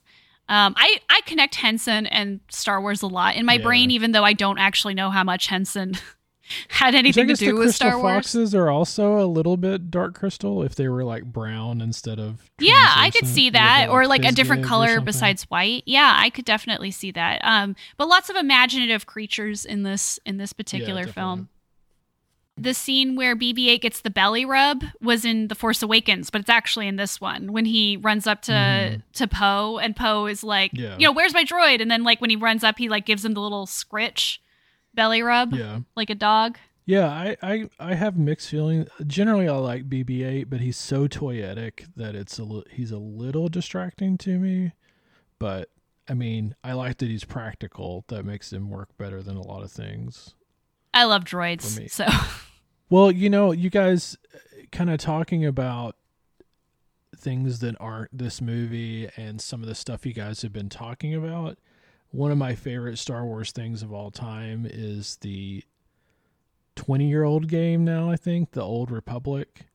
And that's the first Star Wars thing I encountered that had like a droid that hated humans. Yeah. And just like wanted to kill human. I don't remember that character's name, but that's more my kind of droid, is like, Solo and Rogue One, those kind of droids with bad attitudes, because yeah, why not? I just like all droids, bad attitudes, cute attitudes, whatever. I think they're all great. I think we both mentioned Kylo dragging Hux across the floor. On like everything about Hux in this film is very funny because he's so mistreated, but you can't feel bad for him because he's a fascist. So whatever. But yeah, like his arrogance in like basically yelling at Kylo because he's been in constant competition with Kylo since the beginning of The Force Awakens, and then suddenly realizing that Kylo is the one in charge is like, it's very funny to me. The other thing I wanted to say is Chewie doesn't have a lot to do, but what he does have to do is very funny. And I also really liked the meeting again between R2 and Luke, because we talked in The Force Awakens about how R2 has basically taken a depression nap since Luke disappeared. And I always like to, like, R2 is one of those characters like Chewie, like Groot from Marvel, where you have to kind of imagine what he's saying based on how other characters react to him. But I do get this sense of like real betrayal from him in this film, like this idea that like he's been left behind, by Luke, by another Skywalker, right? Because, he has that relationship with Anakin in the prequel stuff and in the ancillary prequel stuff. But I love the scene where Luke says something to the effect of like, nothing you can say can convince me. And then R2 starts showing him the original Leia message from the first film. And I think the way it's played could have been very like cheap. It could have been very like nostalgic and, oh, remember this from the first film. But I actually think the way it's played works in the context of their relationship, because R2 inherently knows how to talk to Luke. And so I think that I didn't see it as being something that was supposed to make me feel things about the first film. I saw it as a genuine way that R2 is trying to connect with Luke and trying to like shake Luke out of his malaise on this island. Do you have a tier list of Star Wars up to this point? I do, but I still think, we've kind of shared those on the Discord, which I encourage listeners to join if they haven't already.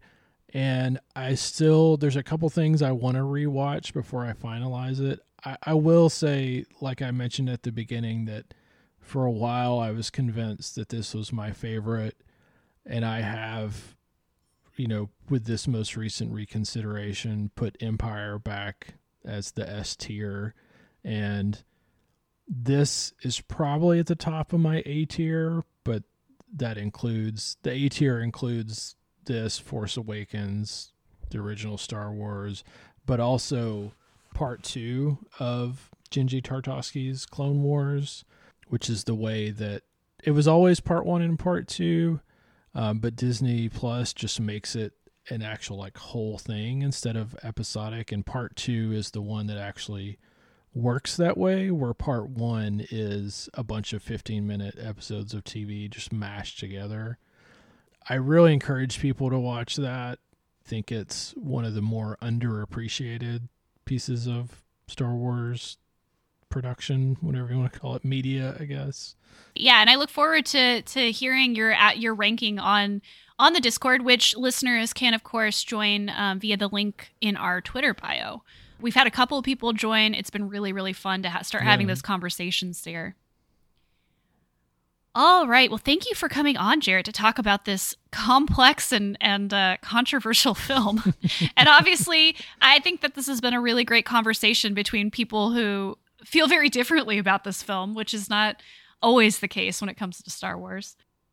But a productive one. A productive one. I think I understand this film a little bit better after this conversation. So that's always that's Me like too. The best case scenario of these types of conversations. All right. So unfortunately, I think everyone agrees that our final episode will be about one of the worst films in Star Wars. I haven't rewatched it, but I kind of doubt that anything I'm going to see is going to change my mind. I don't know. Let's see how it goes. We are going to be talking a bit. I have to say, since I'm not going to get to talk about that movie, Babu Frick, innocent.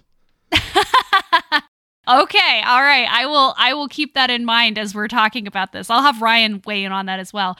We are being joined by Ryan to talk about Rise of Skywalker and to sort of wrap up our conversations about these series.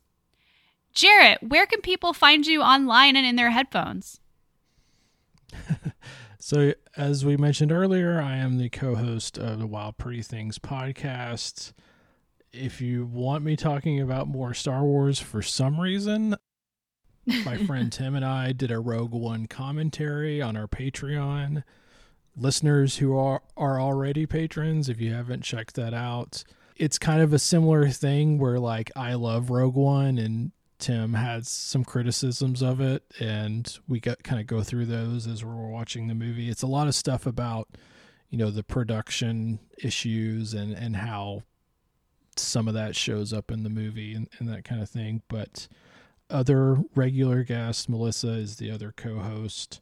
So we're Wild Pretty Things. You can find us in the podcast stuff. And then on most social media, I am Gurnoise, which is GRR Noise. I also have gurnoise.com. If you can't find the podcast, just go there and click on podcast.